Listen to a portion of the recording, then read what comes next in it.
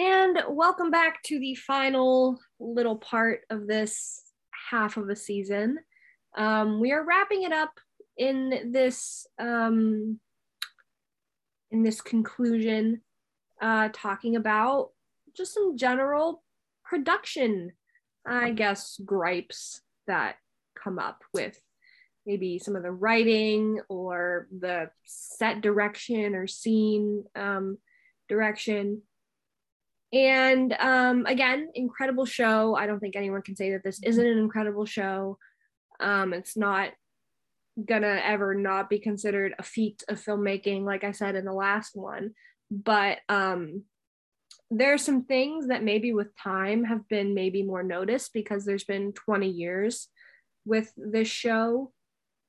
And it's just easier to nitpick it now. And maybe that's what we're doing. But they're still worth discussing, I think. So again, Tess and Rachel joining me for the last time.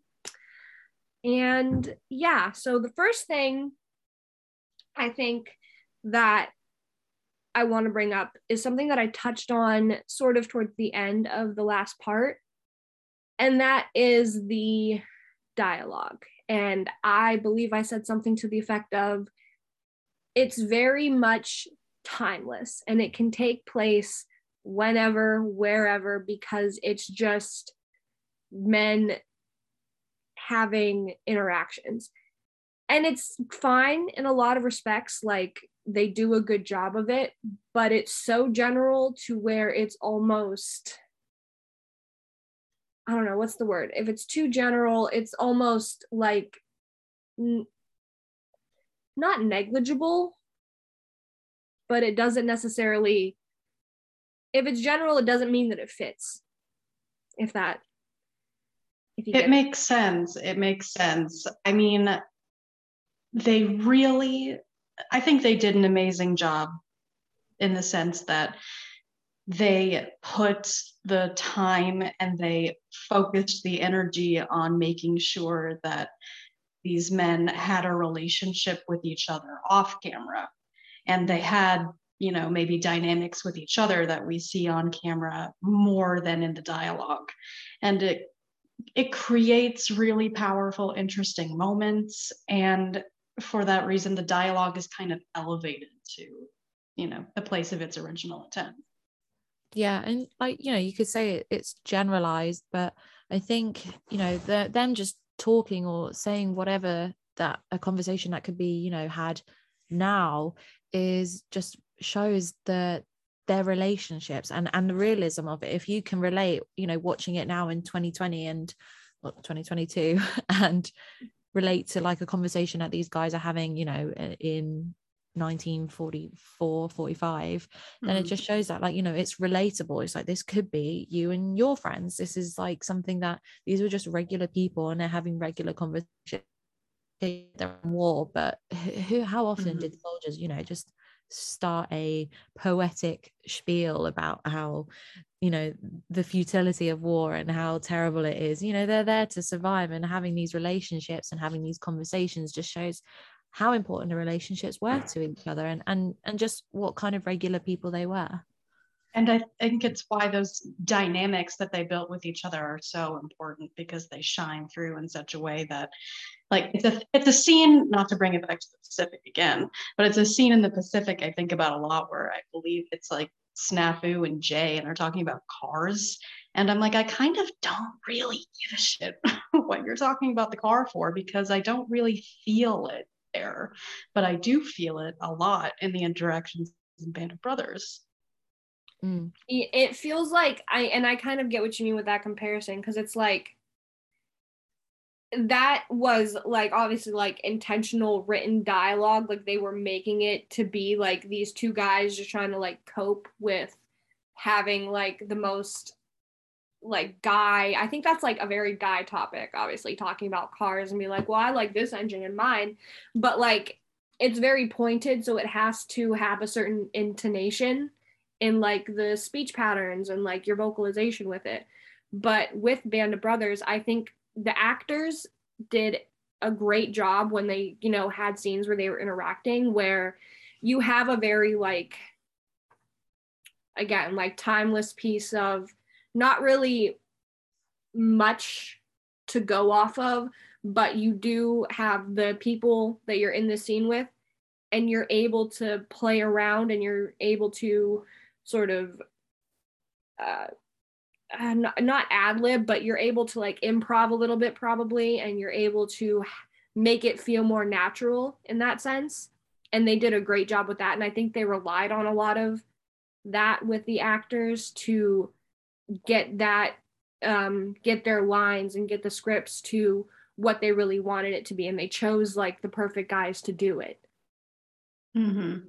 It goes back to, you know, as you said at the beginning of this, it's an incredible display of research and an incredible display of filmmaking, everything that they were able to accomplish. And because the project was so immense and so layered, I think at a certain point, you really did have to lean a little bit more on your actors to be the ones who understood the history of their individual veteran. And, you know, I think it's common knowledge some of the guys were a little bit better at it than others, and it shows. You know, dialogue becomes a different thing when you understand your guy. I think you're right. When you understand where a character is maybe coming from when they say something, more than someone else who is just reading the part and going to set and saying their lines when they're not really immersing themselves in that. Like the whole scenario, the whole setup was designed to be immersive. Like they went through boot camp together. They were made to like march to set every day. They stayed in very close quarters, so the whole thing was meant to be immersive.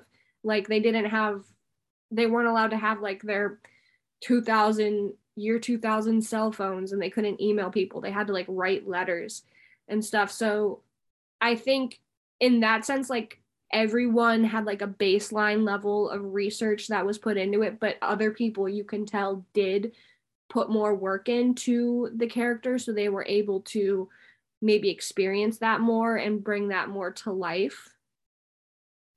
Because I remember very distinctly back in 2020, in the first like History Hack podcast they had a snippet of Matthew Leach, and Matthew Leach is atoning for it now in a very respectful manner, but in putting in the work now. But he said that he had the opportunity to do more research. He had some resources available, but he didn't take them. He just assumed that going off the strength of his lines alone would be enough. And he acknowledges that it wasn't really, but I think it's a testament to what he did have, that he is a memorable character in this show. Mm-hmm. And I think, you know, him talking about that also is in immediate contrast. I think it's maybe in the same episode to Richard Speight talking about, you know, forming a relationship with the Muck family, who didn't even know that there was a book called Band of Brothers, had no idea that there was a show coming. And by forming that relationship, he created a more layered character than there would have been on the page. Exactly. I think they did the cast, like a lot of, like obviously like this is a show with like tons and tons and tons of extras and a lot of background work, but I think the core group of people put in so much work to where I think it's so believable that like that sort of, I guess going back to what we talked about before as well, where like they got to a place of becoming who they were. Like, I don't know if all of them were method actors, but I feel like they had to be a little bit method on this. And it's also interesting that like the relationships that they formed kind of themselves ended up showing very well on camera. Like, I think the Mortar Squad did a great job of really maybe not capturing the exact same dynamic, but capturing a close enough one to where like they're all still close, and they all became incredibly close in a lot of the same way that Malarkey, Skip, and Pinkala were. Mm-hmm. It completely reads.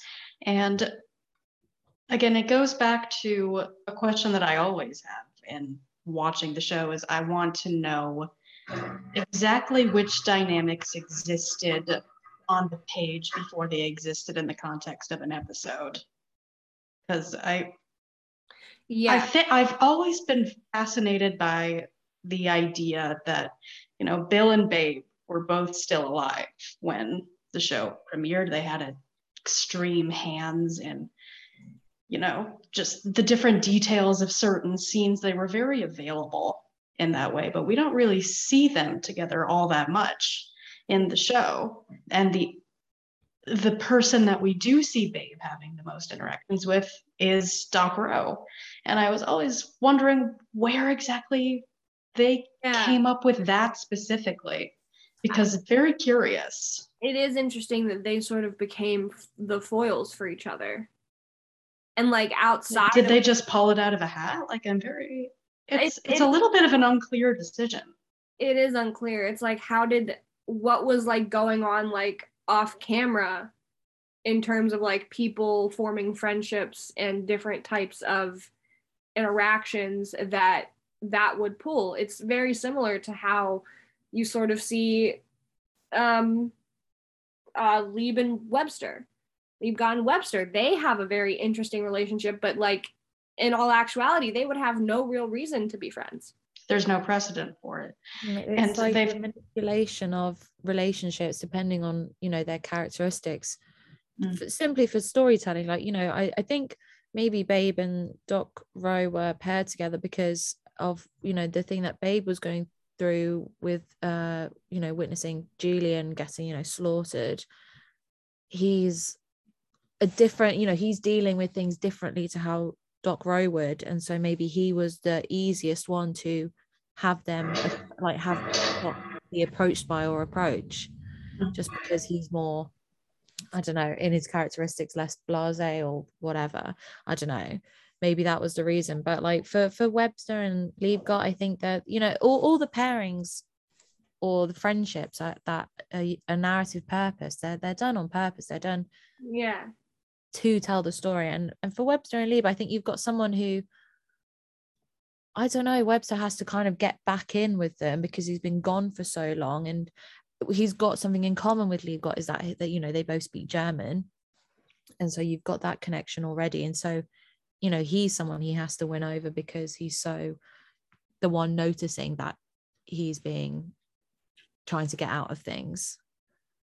I don't know. And then you've got Webster's a bit book smart, educated, and not into we said this last time, but like not into war, not actively wanting to put himself up for things, and not really, it's not really, he's just trying to get through it alive, whereas maybe Liebgott is a bit more invested in it or doing more things, that they're all there for some reason. It's so weird that they're just paired together for like the last 3 episodes.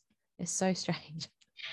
It's very strange. And I think it's something that they speak a little bit about on the History Hack podcast, where the presence of the writers on the set meant that they were noticing certain actors that were putting themselves forward maybe a little bit more.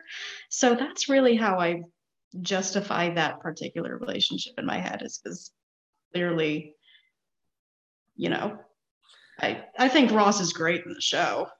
I will say that for him. And I think that, they saw he was putting himself out, and they probably said, well, we want to have Webster be the main guy in this episode because, he wrote this book. He has a lot of things to say. He's available for us as writers. And this guy, we've kind of seen him before. People will recognize him. We'll just put him in. Well, I think it was obviously, it was probably inevitable that Webster was going to get his own web show, own episode, because he wrote his book.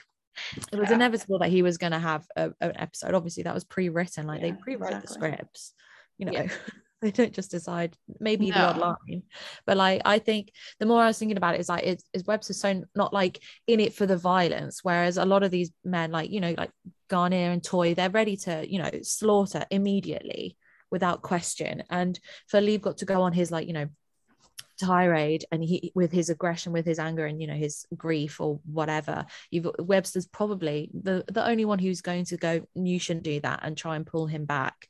And that's the interesting dynamic there, is that you've got someone who has clear, it's like a personal vendetta for him to go and get this Nazi and kill him, whereas Webster's more like, this is you shouldn't, he's the one that's going to oppose it and create this conflict and create this conversation about well, why shouldn't, when you're there, you kind of be like, well, why shouldn't he kill that person? And then, but you can see it from Webster's side as well. It's like an interesting dichotomy of like, well, this is a personal aggression, but it is like on behalf of his people, and then you've got Webster who's like trying not to encourage him and trying to pull him back and stop it, and you're like, why though, why did he not let him do that? But he went with him. It's really, it's so interesting. It's very interesting, and again, I think it's a little bit of a lopsided characterization.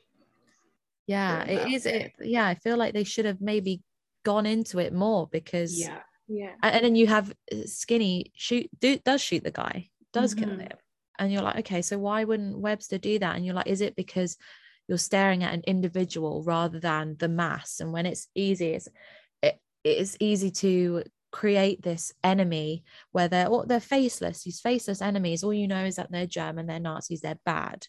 But when you're faced with a singular person who has a face, who has like a personality, something that you can see, is it then harder for you to justify killing that one person in that moment, rather than just shooting at a mass of people coming onto you?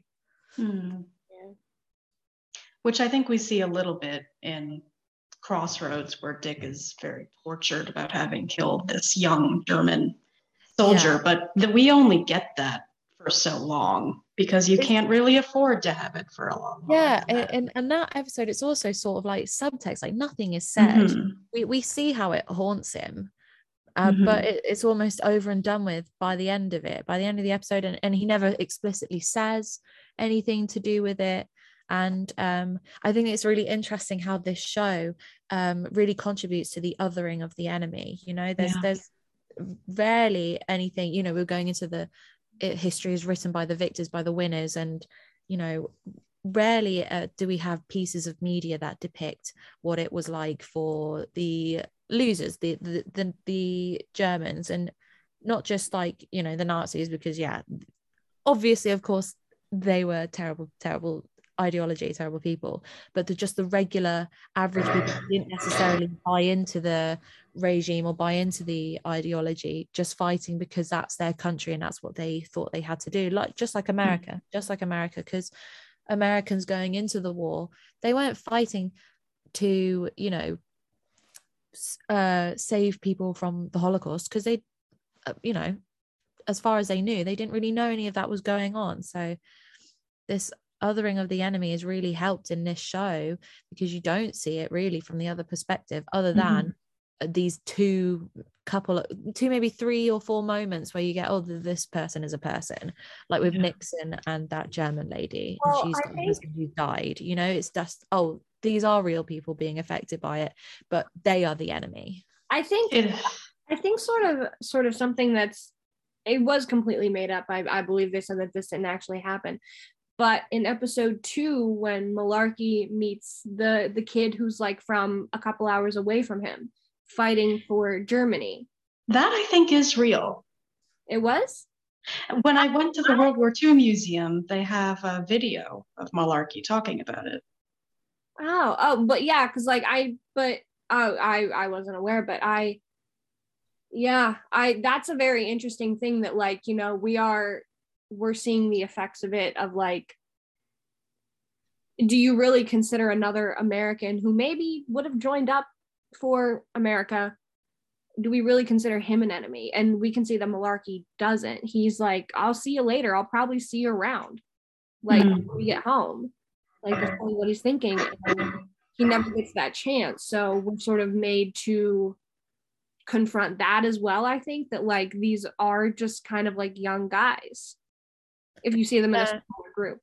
It's like confronting humanity, and it's so interesting that they picked, or like if it is a true story, then that they picked to show it, but also that they picked to show that it was an American fighting. Mhm. It's, oh, you know, he's American, and but he's on the other side.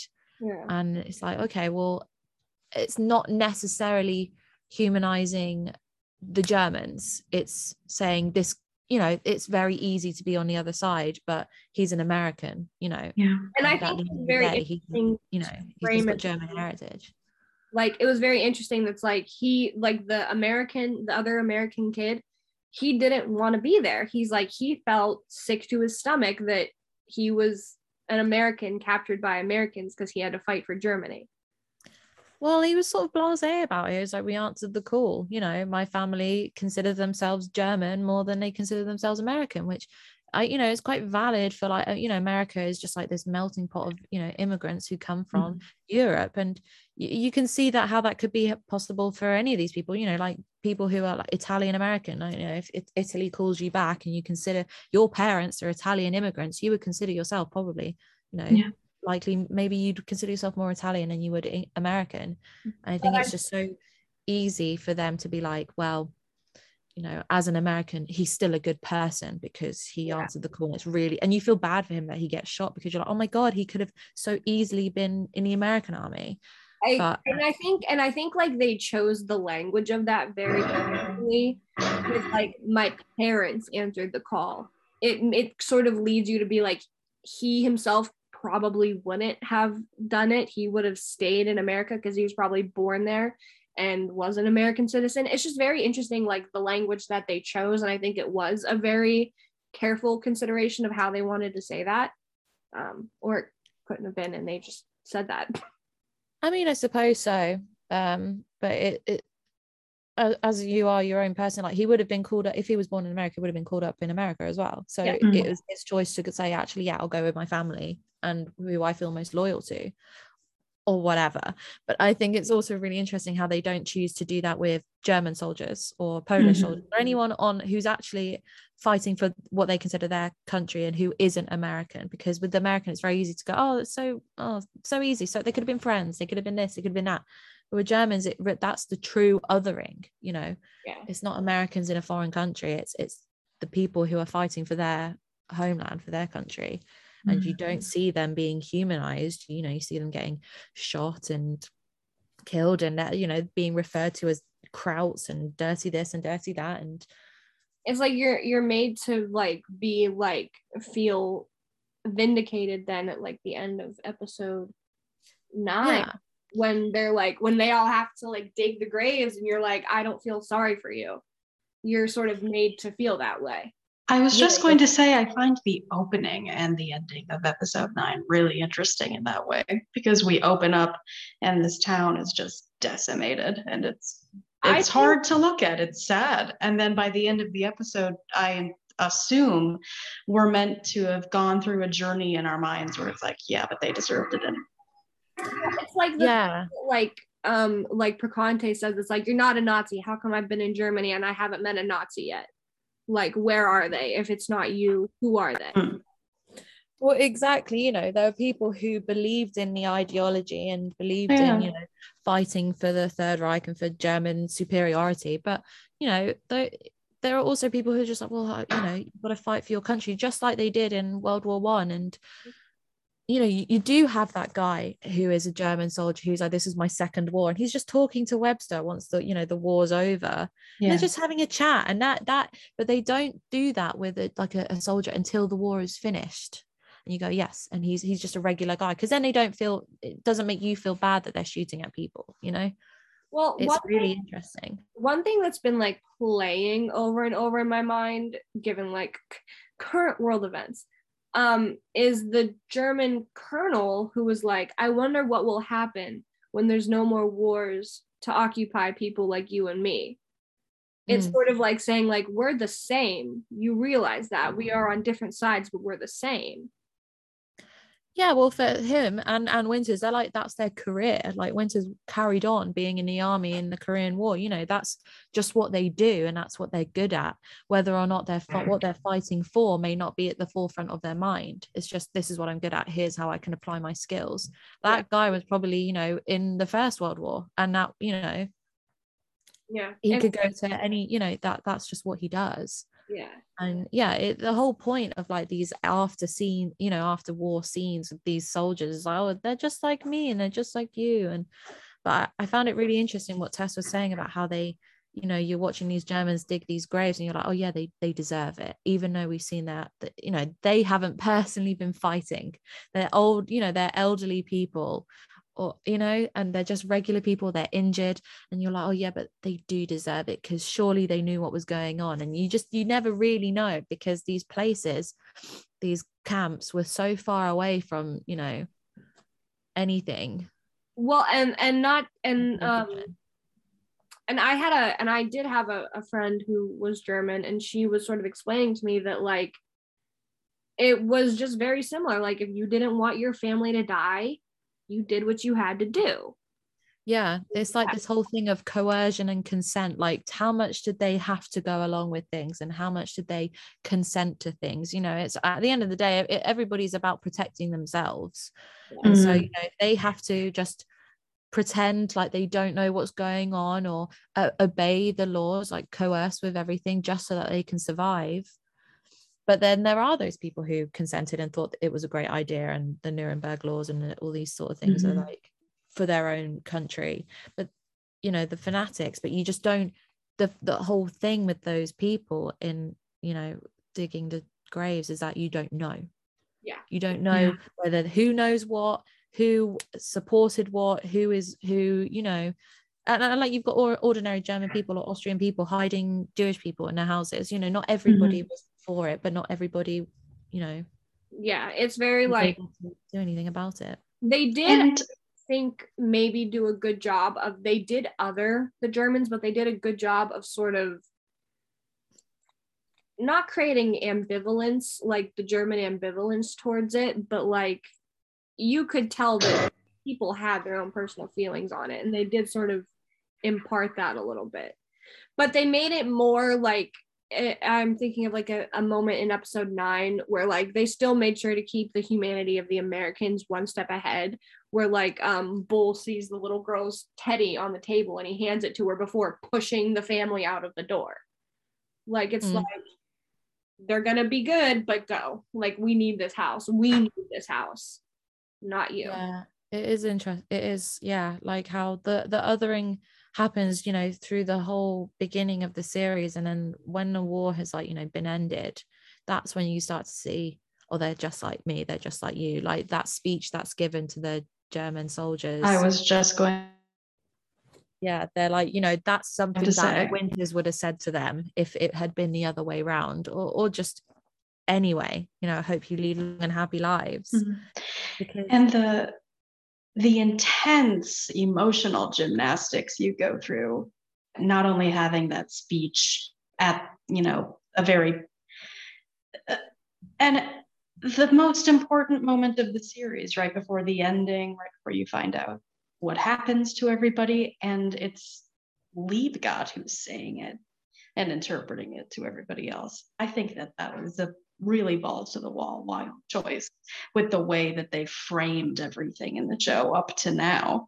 It's like these people are evil and degenerates and disgusting and deserved everything that we did to them, and then it's the 9th hour and we're suddenly like, maybe we should have felt bad about some of that. Yeah, well, I think it's so crazy, like the whole character of Liebgott, it in itself as a vehicle for so much like storytelling. As the history shows that the real guy wasn't Jewish, but people like would assume he was because of his name. But in the series they made him Jewish, and a part of that is to have this so that they can have this poignant moment where they discover the concentration camps, which also I don't think they actually did. I don't think Easy Company actually liberated any. They arrived to it and they helped at one, but I don't think they discovered it. Yeah, they never discovered one and liberated one. They were like helping out, but the fact that they found one, and Joe is he's the only one who can really like translate half of what they're saying, and it has to be him that hears it firsthand of what is happening and why it's happening to those particular people. Yeah. It's almost like a convenience. Have him as a Jewish character so that he can be the one in the concentration camps, and it makes it hit home even more, because if he was in Germany, that could have easily have been him and his family, rather than having, no Jewish characters at all, and it still be horrific and horrible, but having that personal connection through him, and then using his anger and grief at finding that out to justify, him, to show that, almost like the ugliness of his actions. And you're like, well, part of you is like, yeah, he's justified in his thinking, but then you're also made to think that he's irrational by hunting down this guy. And his motivation to kill is like seen as like almost savage and impulsivity, rather than something that's like noble and just, the way that they've portrayed it. And it's sort of like, well, having him as like a vehicle for that aggression. It's like, well, you don't really see a lot of the others go through that. You see Webster, hold someone up at gunpoint or whatever, but it's like, and then he immediately changes his mind. Yeah, exactly. And it's like, it's almost like an ugly stereotype. It's like, Jewish people were, there's not like, they're not sparse, there's loads of them. You could have more than one Jewish character. It's just like, and the fact that we were talking about earlier, it's like Garnier is, has anti-Semitism. There's anti-Semitism at the beginning of the show with him, and I think that's so interesting to show that this did happen in Germany, and it's horrendous and it's horrific, and the camps were everywhere, all across Europe. Jewish people were brought into these camps, but it so could have easily happened in America, because anti-Semitism wasn't not happening in America, because there's heavy Jewish populations in different places, and they were treated differently, and they were ostracized. And so to have like this being like, oh well, as Americans this could never have happened, when you just showed at the beginning of the show that there are people who have anti-Semitic views, and America is capable of this. They had Japanese internment camps, and you've got people who are anti-Semitic there, and you've got people who are anti-Semitic in England. England, would jail anybody who was German just in case, And it goes completely unquestioned by pretty much anyone. They're like, yes, America liberated them, and it's a popular narrative in history that America went to war to liberate these camps. They were like, yes, us winning the war, we wanted to, because we wanted to save the Jewish people. And they actually didn't have any idea that this was going on, hence the surprise to find this camp, and then the surprise of knowing, well, what do all these people have in common? They had no idea. And so again, it's sort of like fed into the almost heroicism of like the soldiers that sit at finding them and then immediately liberating them, or trying to save them or sort them out, but then also have Joe seem unjust in his anger and savage in his action.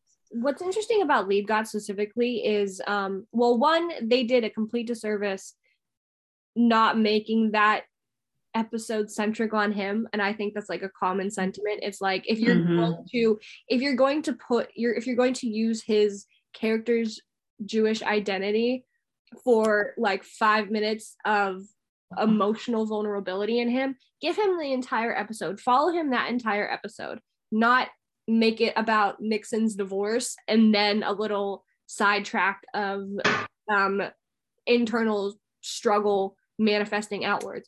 But what it does, I've noticed, is it's sort of like, it was just sort of known that like Liebgott liked being violent. Like the actual Liebgott he was one of like the most, I think Winters described him as one of the most brutal soldiers that he had. Like he enjoyed it. He thought it was fun. Like that's a common thing. He thought it was fun, but using his Jewish identity in the show almost makes it like it goes back and it revises like all the stuff that he was just doing. Like in episode 5 in the Crossroads, he was just picking them off for fun. Like he was just doing that unprovoked, and Nick Winters literally had to tell him to stop. But when he discovers the camp, it sort of goes back and it's like, okay, well, he was he was right to do all that, like, because now it's justified. Whereas before, it was just like they were all they were just all doing it. It was their job. If that whole it justifies like his almost needlessly violent behavior, and the fact that when they're escorting prisoners of war, that he had to make sure that he only had one bullet because they couldn't count on him not killing them, because he enjoyed it. He thought it was fun. He enjoyed killing people. And he got to do it in a sanctioned way. Yeah, they got probably like a sheet of paper with 2 facts about Liebgott on it. Was like, maybe Jewish, really loved killing. Jewish ? Violent ! Basically. And Ross saw that and he said, okay, I can do that. But when you have so few facts about your guy, I would imagine it would be a little difficult to be able to verify anything that was true, which it goes back to, not only the responsibility of actors, but the responsibility of the writers in that way. That's like, I can't imagine that people were putting such a fine point on, well, that guy Liebgott, I think he was Jewish, and that's the only thing I really remember about him. So if you're going to have him be a Jewish character, make it a point. They should have just given him the episode. Exactly. I think that's a commonly held belief that like Nixon's whole existential breakdown, though entertaining with the "it's my dog" moment, it sort of falls flat when you see everything else that's going on in the episode. And I think they boned that a little. Yeah, almost pales in comparison. It's like, yeah, obviously this is a horrible experience that he's going through, like misery, alcoholism. But I'm trying to think of what exactly we're meant to take away from that scene where he's in the house of the German woman. What exactly are we meant to take away from that is replacing everything that we would have gotten in an episode about Liebgott? A lot of things are very unclear, I think, especially in later episodes, which is interesting because you think things would be a bit more foggy in early episodes, but I think in later episodes, storylines get a little bit muddier. I mean, it's almost like we're supposed to not like her. Like, I remember thinking, oh, yeah, she's so annoying. She's so rude. But he's just broken into her house. Yeah, of course she's fucking pissed off. And it's just weird. And then they lock eyes when they're in the camp. And it's like, it's almost like she knew, she's obviously married to someone who was high up in the military, in the German military, because he's dead, but she's got a picture of him. And so you're like, oh, okay, well, she's bad because she was married to a top Nazi, but you don't actually know anything about her because does she even have any lines? Like, no. So you don't know anything about her. You don't know whether or not, what her war was like. You just know she lives in a nice house and her husband's dead and Nixon's just broke in because he wants some wine. And it is just a really odd scene. I don't know whether it's to humanize them, saying, listen, yeah, she lost her husband, that's really sad, or to be like, her husband was a Nazi, she's bad. It's really odd. I feel like it's more the latter, because when we see her, she's an intense looking lady. I think that we're meant to have some sort of a negative emotion towards her, but it's very nebulous. It doesn't really read. Yeah, it's really strange. It does feel like we're not supposed to like her, and that when you see her digging in the graves or trying to like put a body in the grave, you're going like, yeah, because she has the same it's so strange. She has like the same facial expression that she made at him, and she's like almost giving Nixon almost gives her like the "I told you so" look, and she's like, yeah, what about it? Like, that's sort of like the silent exchange that happens, like the way that they just like look at each other. It's like, it's bizarre. Yeah, she is giving him like a dirty look. It's so strange, so she's weird. Like, it's almost like she's a supervillain and she's like, you foiled my plan. It's like, is that what they were going for? Fancy seeing you here. in my house. Exactly. It's like they're being blamed. Just so you knew what was going on. You're part of this war. Even though I don't know what to make of that scene. I just feel like we're not supposed to like her, and we're supposed to be on like Nyx's side, even though he is breaking into her house and robbing her. Think about that scene a lot. We're like, she deserves it. She's a Nazi. One thing, kind of going back to like the actors and their performance, because talking about like Nyx does kind of a good job of inching close to unlikable in that episode. So what? Sorry? He inches a little bit. He toes the line of being just sort of nihilistic and pissy enough where you're like, okay, dude, like, pack it up. You're in war. We don't need this pity party right now. It's frustrating to see it. Yeah. It's frustrating, but why is it frustrating? Is it frustrating because you're not supposed to be like this? You're supposed to be a hero. You're supposed to be That's brave. exactly why. Dealing with it better. It's like, don't look around. Everything's great. Why are you acting like this? They've surrendered, you know, and all he wants is this wine, and you're like, oh, it's so like, yeah, it makes you go like, oh, well, for God's sake, you pull yourself together. Everyone else is dealing with it in their own way. And it's just like, well, of course he's justified in his response. He's, you know, they've been at war for how long? It's miserable. People are dying all the time, and he's got to be the one to tell people that they're dead, that, you know, their sons are dead. And it's a shit job. Like, it's miserable. Like, no wonder, like, you and for like someone who is, you know, not come from that kind of background, he's like been put in a high position because of who his like family is, right? Like, he didn't even necessarily want to be in that position, and that's what he's got. And so we're made to think that he's, you know, and it's very interesting that he sort of he starts the episode in a bad mood. He breaks into people's general stores in the town that he's in, and then the MP are just like, go ahead, like, we just saw you walk out of there, it's fine. But I think it's very interesting that he blames his mood on a very normal thing, which is his wife leaving him. Like, that's like what he's gonna like, that's the story that he's gonna like stick to, of like why he's like so sour for basically the rest of the time. I mean, you could almost like, that's also justifiable. Like, war, blah, blah, you've had it coming at you. And it's like, the one thing that was going to be normal when I got home was my wife and my dog. And now I don't have that. It's like everything's been taken away from him. He's like, he can't even return to normalcy when he gets home. I'd be annoyed too. I guess what I'm like trying to like say is like, it's a very like, it sort of shows at things that like life is like calming down, because it's a very normal annoyance to have. You're starting to trip on minutia a little bit, like, the slower the war goes. Like, my bitch wife is leaving me. Like, that's like sort of like his mindset. Like, that's like what he's gonna fixate on, and it's just a very regular thing. And I think that is a very interesting choice.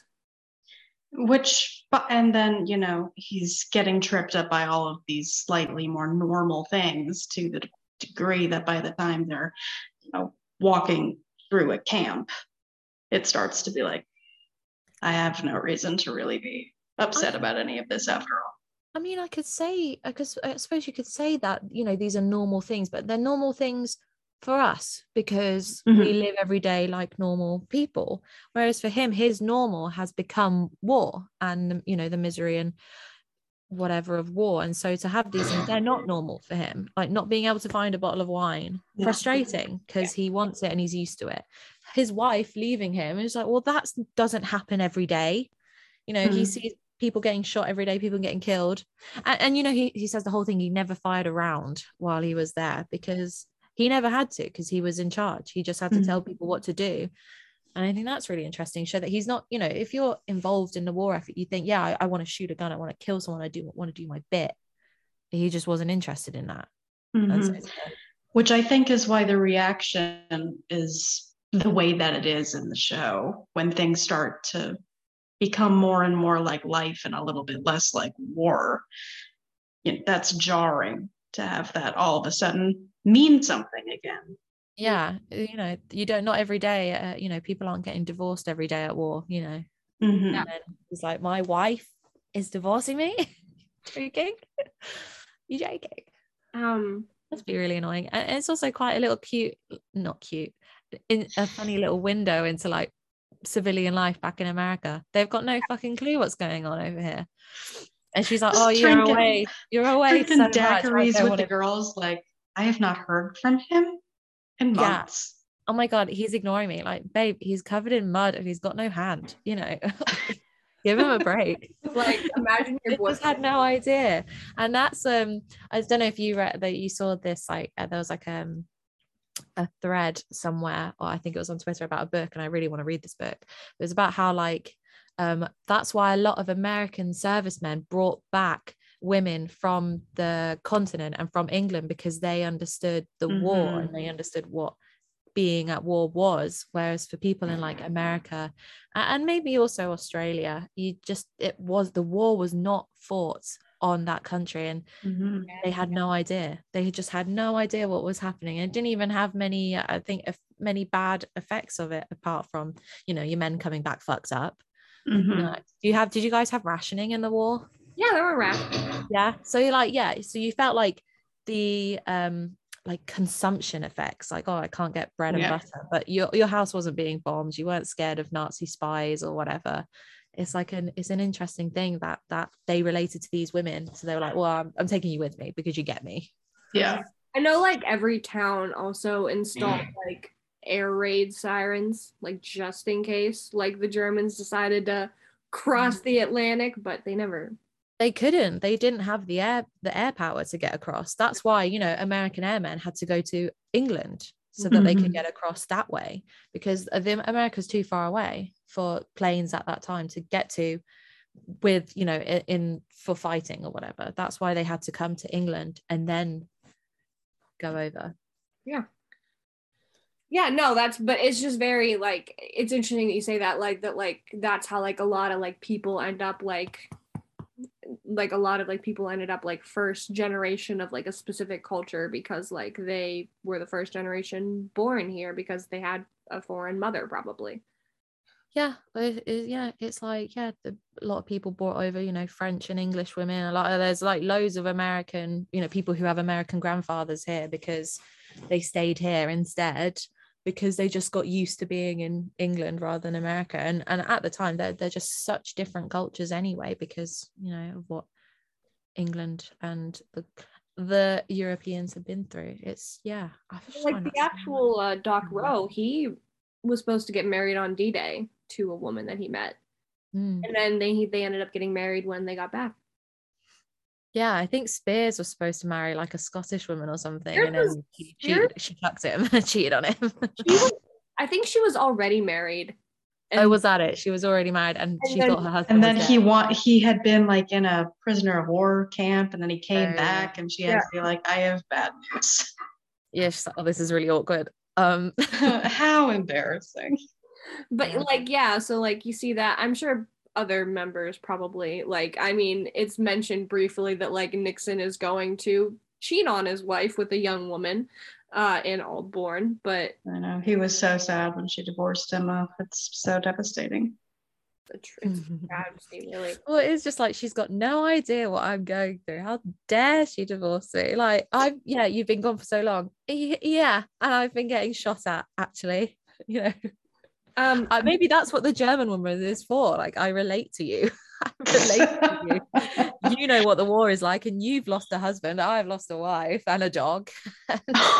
You get it. She's like, I have this house, I have this dog. Yeah. Let me pour you a glass of wine. Yeah, she's like, if you fix the window, you're in. But we've brought this up a few times, but I really think like the writers themselves left a bit too much of the fact checking up to the actors themselves. And there are some, I don't necessarily think that's fair, because the writers are like historians. Yeah, but they're writers, but they also do their history research. But you're talking about like individual men and what their past brings to the character, not necessarily what it brings to the story. Well, I just don't think it's fair to say like, oh, I'm the writer and I've written this script, but it's up to you to decide if I'm right or not.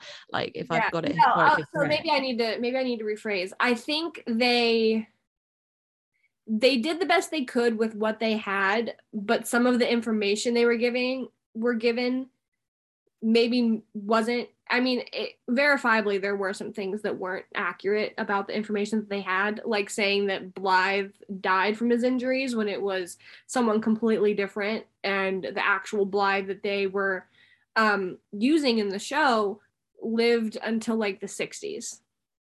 Yeah, well, again, it's just the information they have available. This was written in 1999. This was before the internet. This was before you could really go into family archives properly.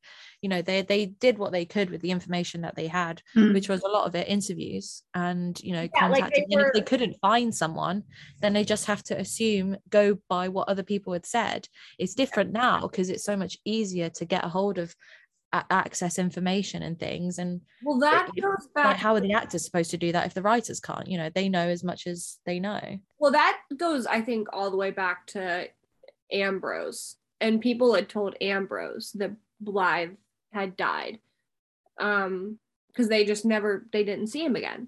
So there's like, oh yeah, that took him out. But I do think that, I don't know, that just seems like something kind of, and John Orloff, who was the main writer on the show, did, like, he has admitted that, like, that was a faux pas, that, like, that's something that they probably should have double checked, and they didn't. I mean, you have the personal histories of so many guys that in some way, tangentially or otherwise, you make yourself responsible for when you decide to make a television show about them. And it's a hell of a job. It's a yeoman's task. And you also have battle sequences and historical accuracy, like what towns would have looked like, and you're working with all of these different departments. I understand it's probably it's a difficult concepts to even wrap your head around, and you're not involved. So in some senses, I understand where you reach a dead end and you just have to turn around.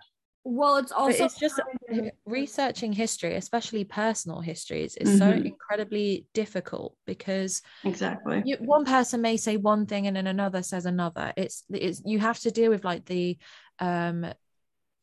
difficulties of working with memory, which is so subjective. It's all over the place. It's so difficult to get, and you know, you've got people with the same names, like they could have thought, oh, this has got to be Blythe, but it's just some other, it's a different Blythe. It's so difficult to actually find, especially then, like I was saying, like the internet has just given us so much easier ways of finding things. But you know, people used to lie about their ages. They would spell their names differently. The people doing the records would change their names accidentally, or they wouldn't know when they were born or where they were born, because some people just didn't. It is like, it's so difficult to find records of people and then from that be able to confirm that that's who you're talking about, especially if there was no family, you can't find a family member for them, which a lot of them couldn't until, you know, maybe later on. You just got to go with like, well, this is what the guys say about them, and it's through the perspective of these men.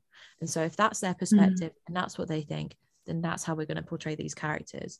Not all the actors have the luxury of knowing the actor, knowing the real man, or even a family members. Like, you know, someone like Webster who died at sea, you know, you're never going to know what he was like. Yeah. And they talk a little bit about, you know, in a few different forums about how it was difficult to rely on what guy individually was saying, because they downplayed their own roles to such intense degree.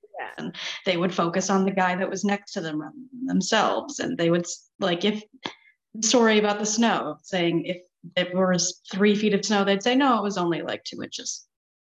They downplay their own role, or they would, or some of them might have been like ashamed of what they did, or ashamed of a certain part, and so would leave it out or change it in their memory. And if you tell a story, you know, so many times, it does become what you think happened.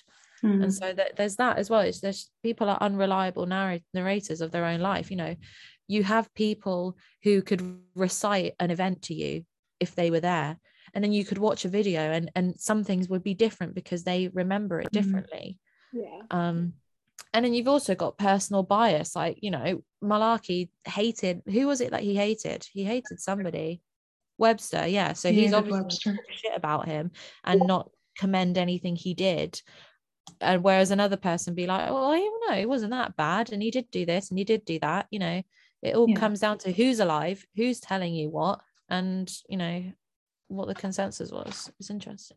Yeah, like in Webster's book, and he talks about Cobb. Yeah, like Cobb was like this nice guy, and everybody liked him, and he was really funny. And then in the show, he's this rude asshole, and nobody ever wants him around. it's sort of like you take like the average opinion that, like, if you ask enough people about somebody and they, like, 4 people say this, 6 people say this, you're gonna try to like meet the character somewhere in the middle to get what could possibly be a semi-accurate representation.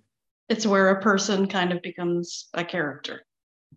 Yeah, and I think that happened a lot more with like the smaller roles and like the people who didn't do less but were talked about and brought up less. Like I think Cobb is a good example of that. I think probably people had that opinion of Blythe. An interesting one that like people, and I'm still amazed that it's not as widely known in the fandom as it is, but it's in the Dead Eyes podcast, where the actor who was supposed to play the role of Zelensky, Connor Ratliff, he sort of talks about how it was like 2, 3, 4 lines.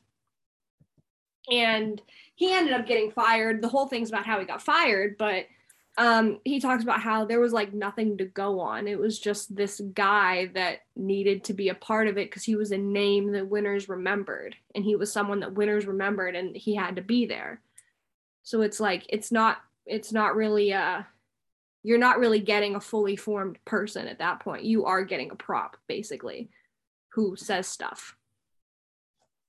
It's like a prop, but it's also just like an acknowledgement. This person was real and they were here. Yeah. We don't know anything about them.